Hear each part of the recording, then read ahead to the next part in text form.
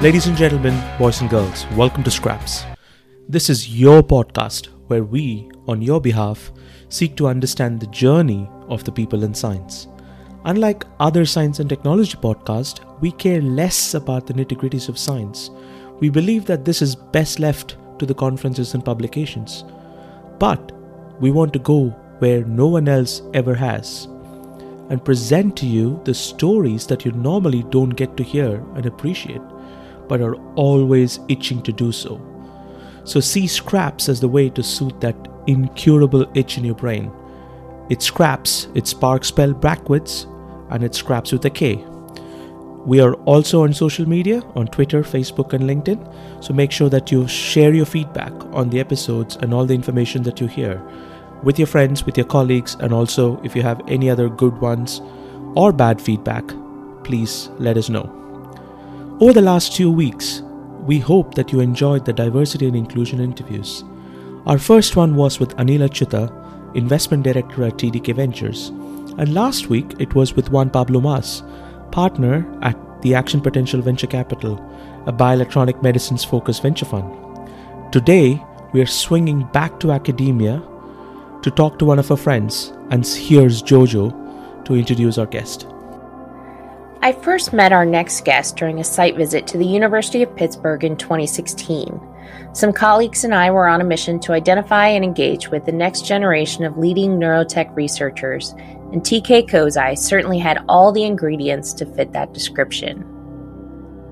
While I was busy celebrating my first visit to the home of the Pittsburgh Steelers, my lifelong NFL team, TK was eagerly setting up his lab and taking delivery of his deluxe model 2-photon microscope. We clearly had different personal priorities, but that visit cemented in my mind an impression of TK that has not since changed. He is imaginative, he is not afraid to speak his mind, he is passionate about his research and his students, and has the most infectious laugh that I still use as a course corrector when I'm having a bad day. With that, I'd like to welcome Professor TK Kozai as our guest on Scraps. And Dr. TK Kozai, if I could ask you to introduce yourself and your affiliation for us. Yeah, I'm TK, University of Pittsburgh, Kozai. I do bioengineering, neural engineering, especially at the brain-computer interface, neural interface, mostly in the cortex.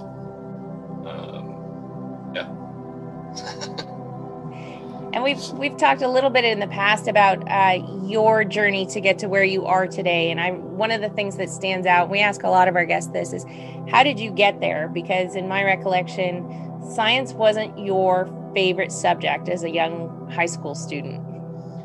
Yeah, science in elementary school is mostly memorization, and biology is naming body parts and learning the Latin names, which to me was just not fun at all. And I didn't get into the honors, I got into just the standard class for science my freshman year, and I just annoyed the heck out of the teacher. I would find ways to win back points. I would just argue and complain that the question wasn't clear or my answer was correct and his answer key was wrong. And he was the football coach. He didn't really want to teach science. He just was like, stop arguing, just sit down and I will give you an A. At the end of the semester or end of the year, we were filling out our courses that we're taking next year, and he's supposed to sign off on the recommendations. So I just put the standard science 2, and he looked at my paper and said, no, this is not going to do. And he put honors next to it for pre-AP and sent me into the honors class. And that really changed my life, because the teacher that taught the honors class was also getting his master's from the local university, University of Irvine, California, Irvine, getting his master's degree in biosciences. And in one of the lectures, he was trying to teach us this ATP synthase. And the entire class just was a complete blank. He kept saying, well, the ADP and the phosphate comes in and this thing turns around and it clamps down, and we're just like, what? How do these parts spin, turn? And so he went to the university, got these 3D reconstruction videos and the latest science videos and brought it into class. and just showed us this nice 3D reconstruction model, just all the parts moving. I was like, whoa, biology is just super efficient, super small engineering.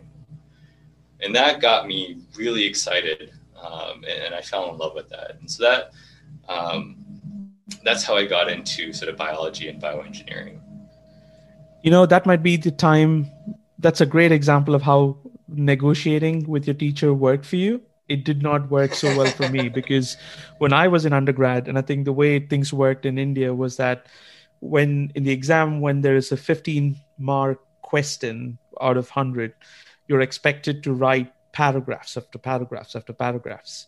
And I was always this bullet points kind of guy. So I basically had everything within a few bullet points. I was done with the exam, came out. And then when the evaluation kind of came back, the papers came back, because we get answer sheets back with markings on it. I got much lower than everybody else. And I went to the teacher and asked him the same question. And he said, "Oh, but I expect a longer answer." I said, "What answer do you expect?" And he said, this, and that. And I said, "Well, it's all in there, isn't it? You just require so many bullets to answer those. You don't need a long paragraph of stories. And it's science, it's cell biology." I mean, it's interesting that you have the similar example of that as well, but it did not end well for me. But I'm glad that it did well. You did well there, TK. That's an awesome story to share. My science teachers actually drew straws to see who was going to be punished by having me in their class the next year. But I think that type of a journey kind of would have shaped you into how you approach training younger scientists, or for that matter, I assume you probably teach at Pittsburgh as well. So tell us a bit about how that type of thinking and your experience in learning with a master's student who was going to UC Irvine kind of shaped your view of education and how you should be educating others. Well, let me first take a step back then, because I guess the reason why I was always interested in engineering was because I was a very active person, physical activity, sports, basketball, volleyball, soccer, and I did track, pole vault, and gymnastics. So, one of my biggest fears, my biggest fear at the time was getting a spinal cord injury and losing that part of my identity, my physical activity part. The irony is that I spent so much time studying to be able to repair that I stopped doing any physical activity. So in trying to preserve that physical activity identity, I lost it, which is ironic. But even taking another step back, and so that's sort of, I come from both perspectives of understanding biology and engineering, and taking an even further step back, I grew up in Irvine, which is predominantly Asian, and specifically a lot of Japanese. So I grew up in that sort of culture where, and then the other part of that story is my parents put me in a very white, rich private school. They couldn't afford it, but they found a way to do it. So, I was in this situation where I was growing up around a lot of Japanese folks, and they didn't really consider me Japanese, not in the sense that they were. And I also grew up in this very white private school, and it was very clear that, I didn't quite belong there. But that also gave you a unique perspective on the dualities of culture. And I think that sort of translates also into engineering and science, the dualities of research and development.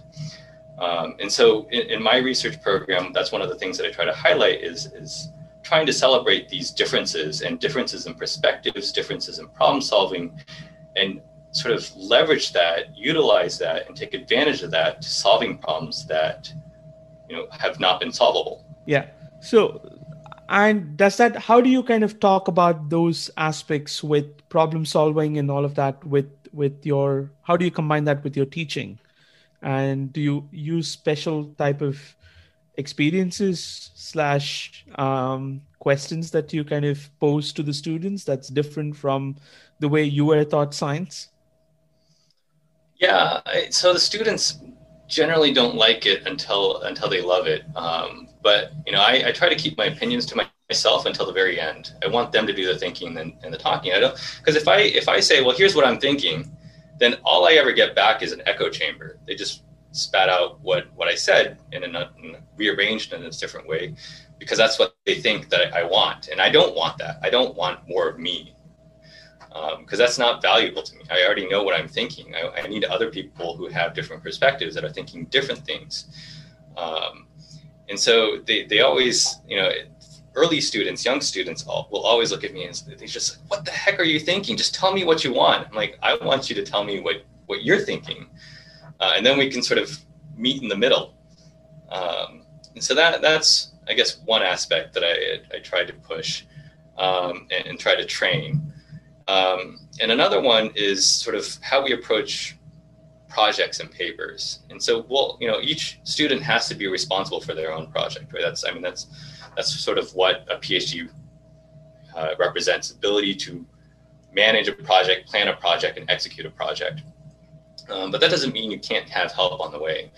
And so, for example, the way that we plan out projects is first we develop an outline of the project before you even do the first experiment.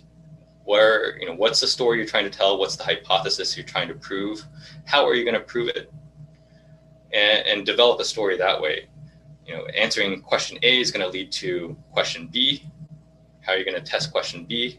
And then that answer to question B is going to lead to the question C. And then before, the student and I will go back and forth a couple times. And once I think it's ready, we'll do a lab meeting on it. And instead of sort of rehashing old data, we'll say, well, here's a project that I'm planning to do in the next couple months. And here's a story that I'm trying to tell. What do you guys think about it? And do you guys see another question that you could add onto this? Is there a question that doesn't quite make sense, or a better way to answer the question than what I've planned? I think it really leverages everybody's background and expertise. And so, another thing is I don't try to recruit from the same research areas. So I have like a physics major, I have a computer science major, I have a bioengineer, a material science major.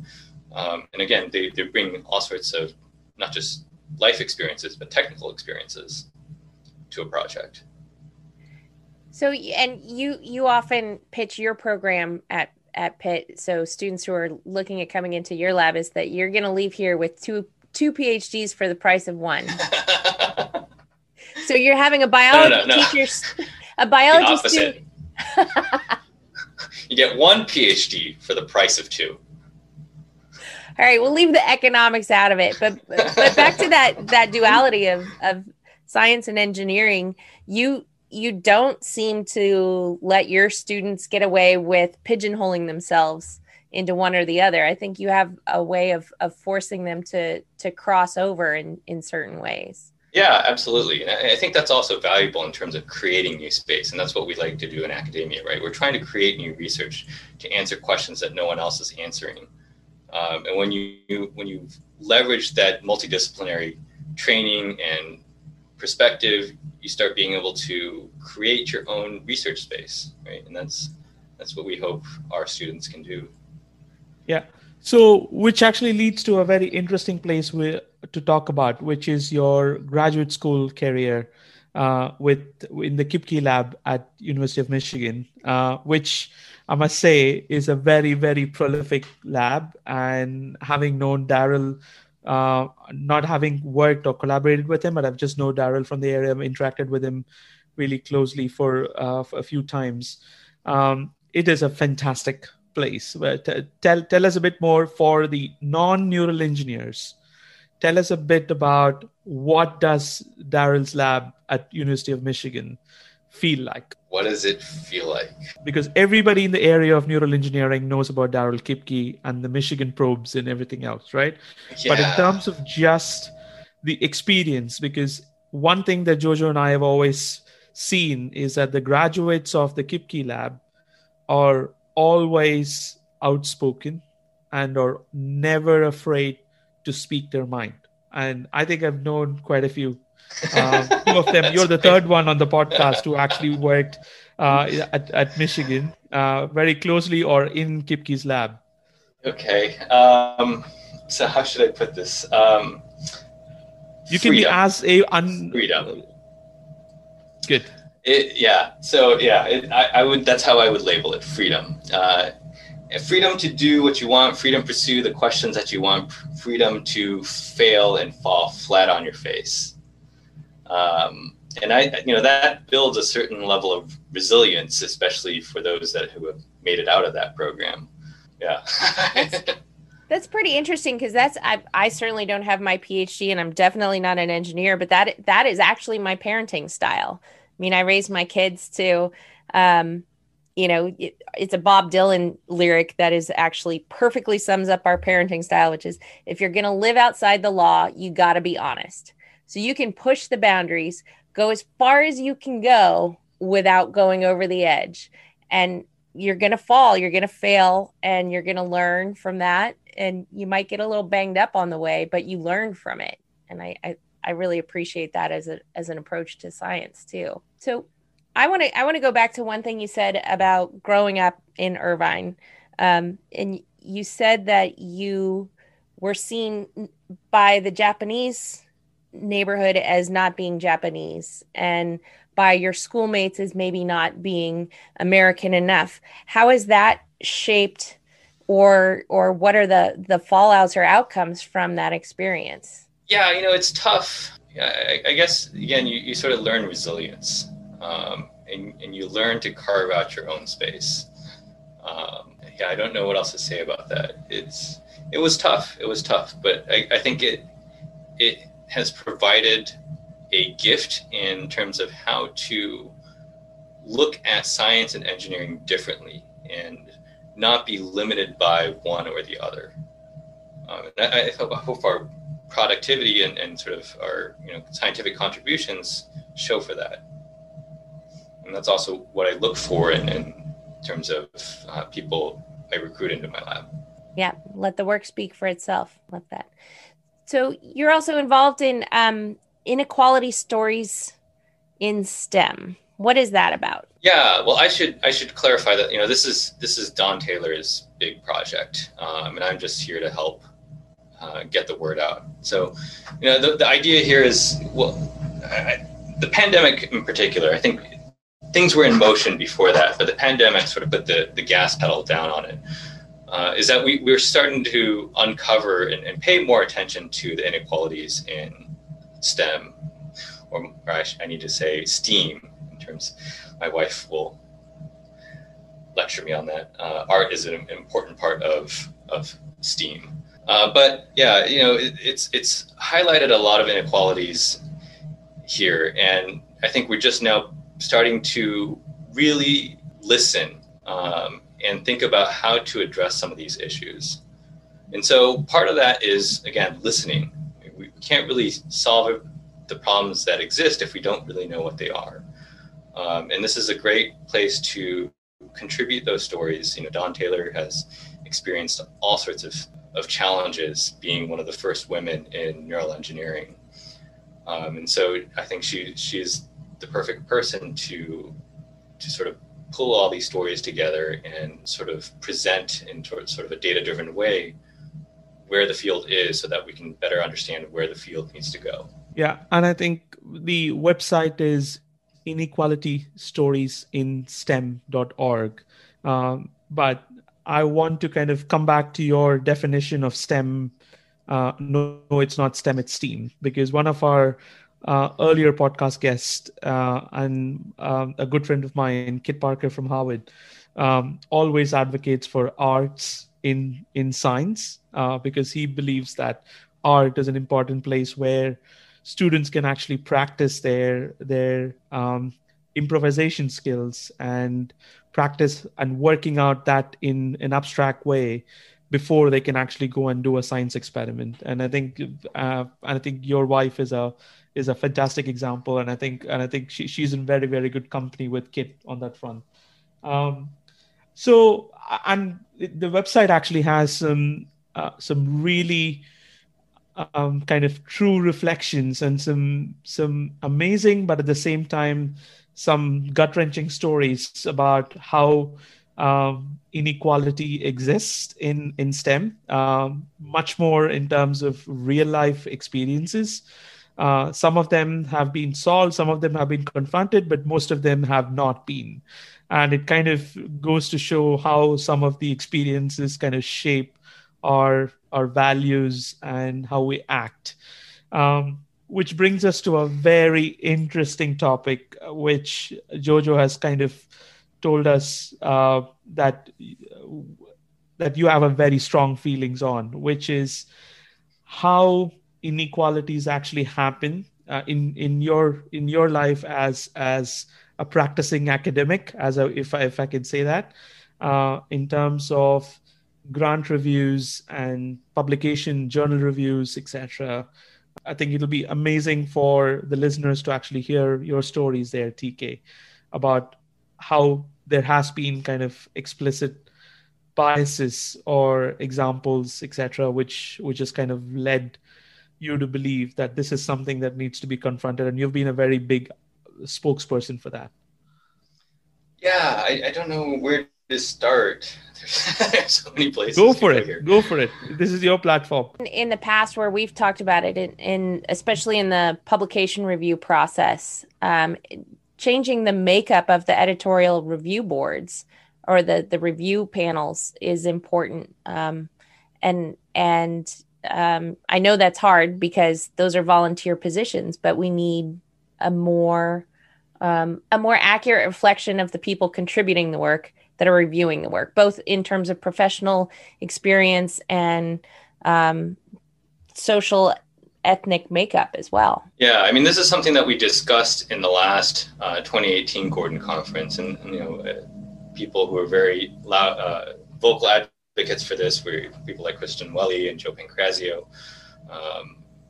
So certainly, this is not just my perspective, but I think a lot of people are beginning to agree. Joe Pancrazio, Kristen Welly, and a few others at the Gordon Conference wrote a letter to a number of the editorial boards of journals like Journal of Neural Engineering to make these changes. And I think Journal of Neural Engineering, it still has a long way to go, but has made some significant progress in trying to recruit reviewers from a more even pool of ethnic backgrounds, location, technical backgrounds. It's work in progress, but I think we're starting to see some of the fruits of those efforts. I think one thing that that challenges people to step up and say something publicly or semi-publicly is a fear of retribution. And so I think specifically that you addressed JNE, and now you want to tell us about the special special edition, the special, the special issue for the Journal of Neural Engineering that we've been putting together. We've had some fantastic submissions and papers that have been accepted through this.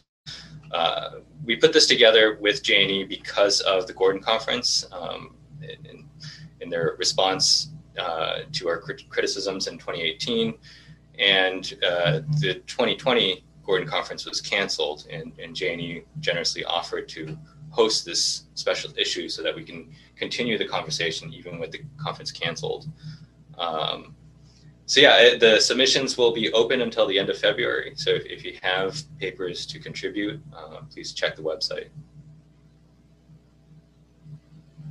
And so the Gordon Conference, the 2020 Neural Interfaces, I know that was the first victim of COVID in terms of live conferences. And is it entirely canceled, or are you and Thomas Stieglitz, are you guys rebooting that for another year?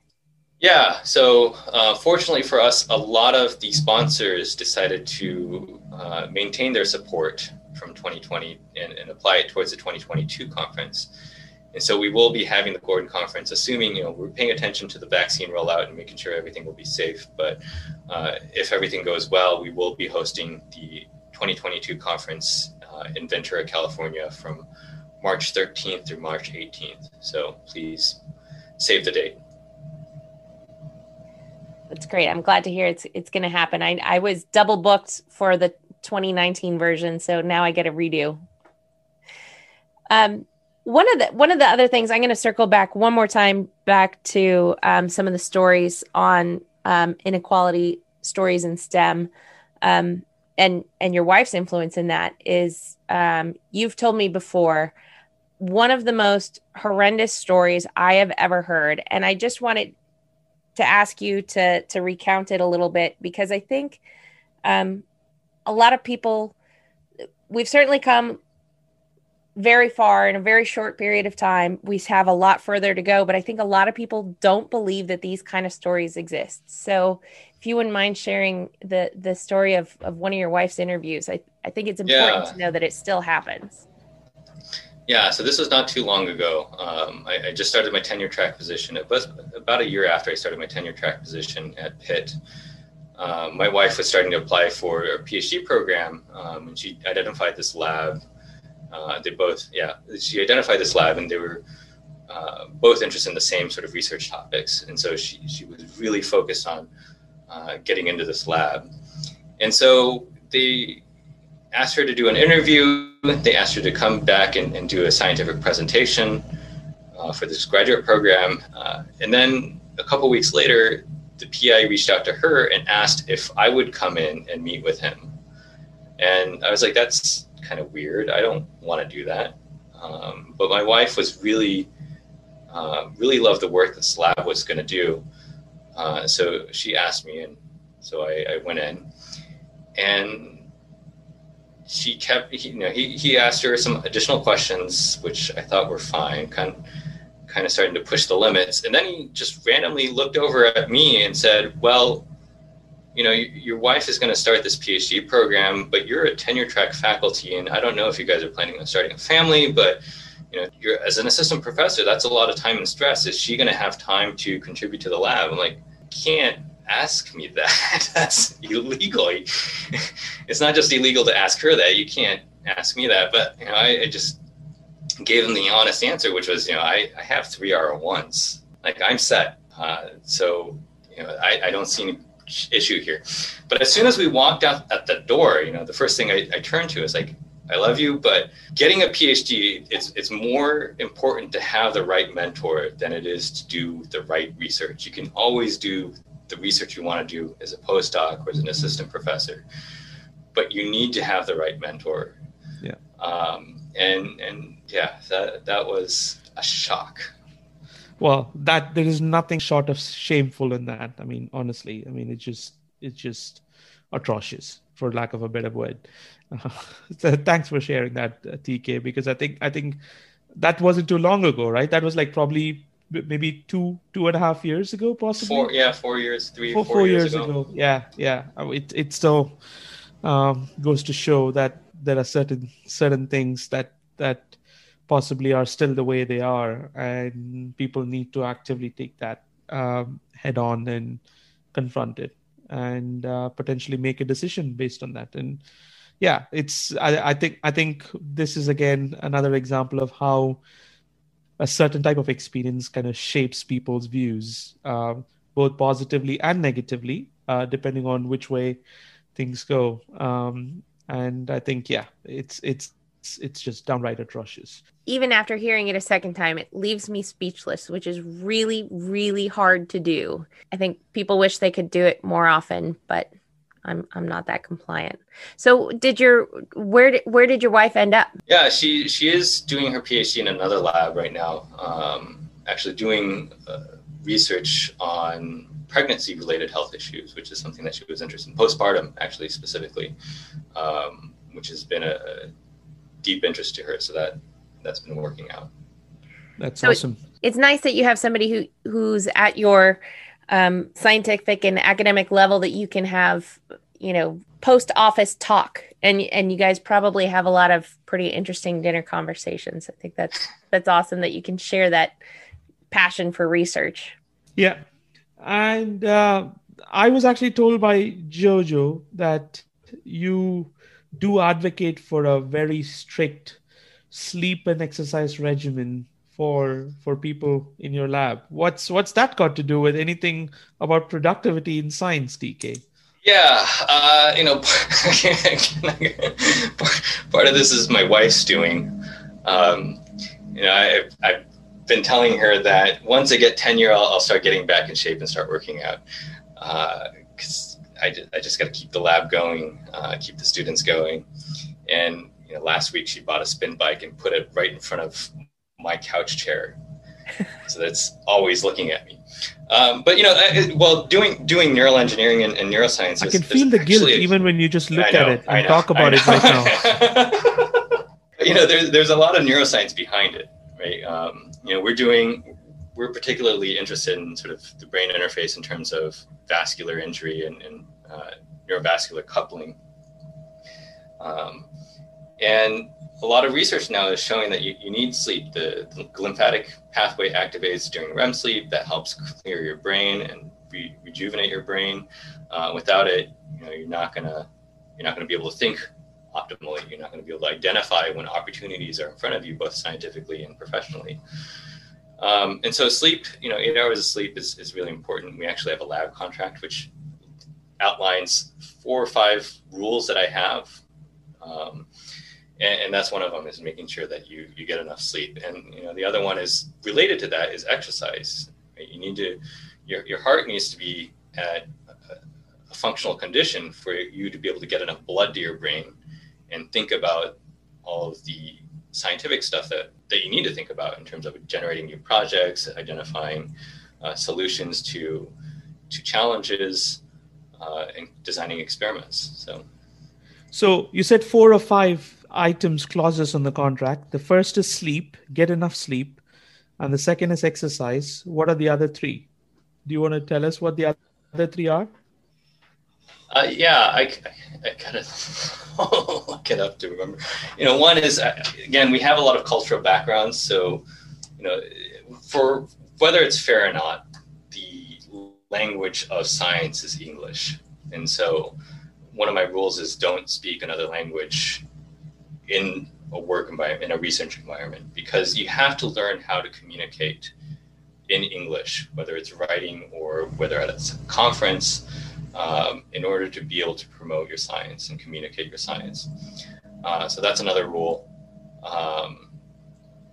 Another rule is, the sort of 20 or 40 hours a week. If you're still taking classes, it's 20 hours a week of work that you owe the taxpayers, which are funding your position, and 20 hours a week of learning academics.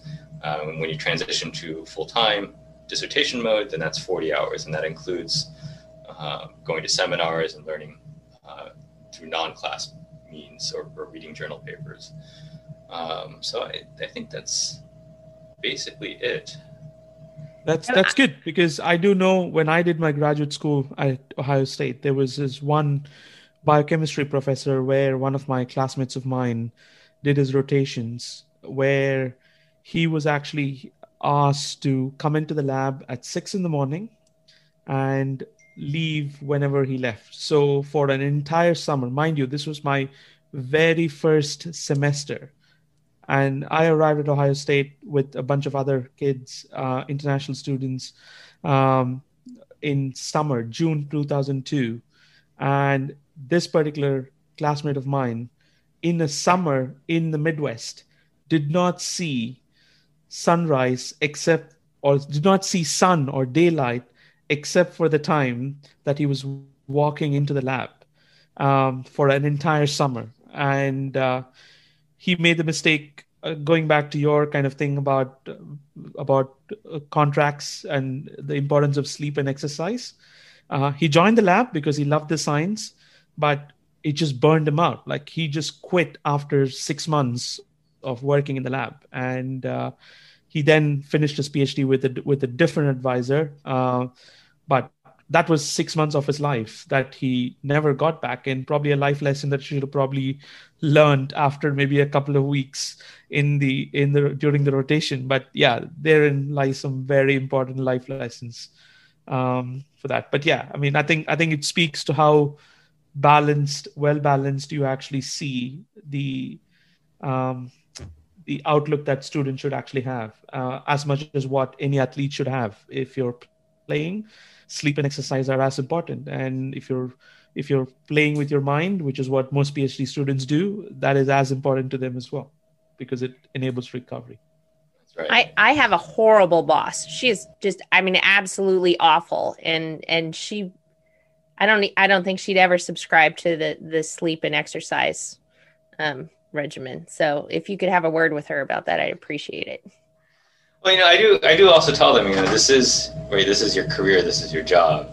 And I don't know if you guys have heard like the 10-year rule or the 10,000 hour rule. It's not really a rule, it's more of a guideline, but it takes a very long time to build the structures in your brain and strengthen the connections in your brain to become a professional.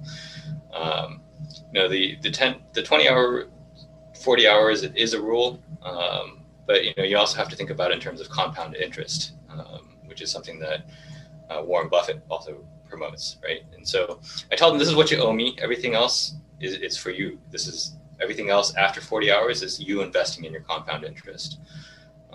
The more time you put in earlier, the more time you will have later and still be making money, right? Making knowledge, making contributions. And so I do tell them that. I guess the fifth rule would have been that, or is that, your first semester, you need to spend maybe half the time developing your social network. Because like you said, people are coming usually from very different places, first time out of their home state or home country, and are thrown into this very new environment, and you need that social support because you're not going to survive without it. I mean, it's hard. PhD is hard, right? 100 billion people have walked this planet, and at least 5,000 years of written records. I mean, if it was easy, someone else would have discovered it, which means that you're going to have a lot of failures, and a lot of other people are going to have a lot of failures. And there are really hard times in a PhD, and it helps to be able to commiserate with the peers that are going through the same thing at the same time as you are. So that's another thing that I try to encourage the first semester.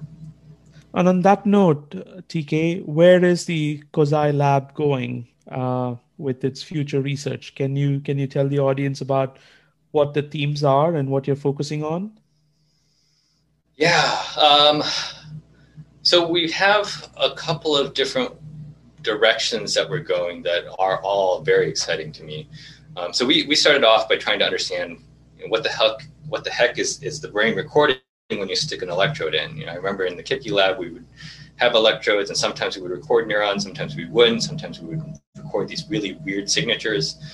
And we kept saying, well, what is this? What are we seeing? What's happening inside this black box that we call the brain? And that's sort of where we started incorporating things like 2 photons so that we can actually see what's happening while we're recording them. And that has opened up a whole new set of questions. And so things that we're looking at now relate to what's happening in the brain during neural degeneration, like multiple sclerosis or Alzheimer's. We're starting to dip into things like mitochondrial diseases and lysosome storage diseases. How do these impact specific cells? How do they impact the neural network? On the other side, we're still continuing on with trying to understand what's happening on recording electrodes. When we record a signal, what is it that we're recording? What are the signals in the brain that we're not recording with an electrode? The loss and translation components. And the last thing that we've started getting into that's very exciting to me is looking at how electrical stimulation modulates specific subtypes of neurons as well as non-neuronal cells. So like microglia, astrocytes, oligodendrocytes, all these other cell types have voltage-gated ion channels. They obviously don't generate action potentials, but the activation of these voltage-gated ion channels regulate different activities in these cells, which then in turn regulate how neurons process information. And so trying to understand how that happens in disease and injury, as well as trying to now manipulate that and perhaps do some glial modulation to improve neural network activity and brain activity. Yeah. And I think that makes me extremely happy to hear that, because all of my graduate work and postdoctoral work was all about uncovering the electrical abnormalities in the heart, when the whole world was actually saying that it's all about electrical abnormalities and wavelengths and reentrant circuits and everything that produces cardiac arrhythmias. I think we were one of the first groups at the time to actually say that every electrical problem starts off as an oxidative problem, and that oxidative problem basically becomes a redox imbalance at a local level that triggers electrical imbalances that leads to chronic arrhythmias. So that's and then that's spawned on a whole host of kind of other investigators kind of leading oxidation reduction reactions, imbalances to fibroblast and inflammation, leading to kind of cardiac pathologies, etc., and electric abnormalities. And I'm glad that you're actually focusing on that, and we will definitely look forward to results from your lab, TK. I think that's a very, very important area, given how important those other non-neuronal cells are, both to electrical properties as well as how the brain reacts to neural interfaces, right? Because we all know what happens when a silicon probe is inserted into the brain. Not all of us know. Well, maybe this is a time for TK to explain that, right? So what happens when silicon probes get inserted, and why are studying non-neuronal cells important, TK? Oh, where to start? I mean, yeah, they activate, the scar tissue process. They damage the pipelines that provide nutrients and oxygen to the brain. They also disrupt the waste clearing pathways. And so it just creates a whole slew of messes. And one of the things that I think early on in this field, people were focused on was suppressing glial activity and the hopes that it would suppress scar tissue formation and improve neural activity. And what we're seeing is that that's not always true. You actually want certain types of glial activity or glial activation in order to promote healing. And in fact, that's necessary. And if you don't do that, you actually propagate the damage and injury and kill off a larger portion of the brain. So these are, it's, a lot of questions in this area, a lot of questions that remain, which is really exciting every morning to get up and think about this and think about how we're going to tackle sort of decoupling all these issues and treating these issues. It's a fantastic time to be doing research. Well, and I'm so glad you're doing it, because it's clearly exciting to you, and I'll just be the benefactor down the road when there's some clinical translation of this work. And on your mitochondria research, I want to encourage you to reach out to Erica Ross at Abbott, because she's a huge fan of the mitochondria. She's even organizing. Yeah, we've talked a couple times. A mitochondria 5K. I mean, it's her favorite organelle. So with that, I want to say thank you for coming on. Thank you for sharing your experiences and maybe helping us make some headway in a lot of different areas in research and how we treat each other and how we teach and how we learn. So thanks for coming on, TK. Oh, thank you for inviting me.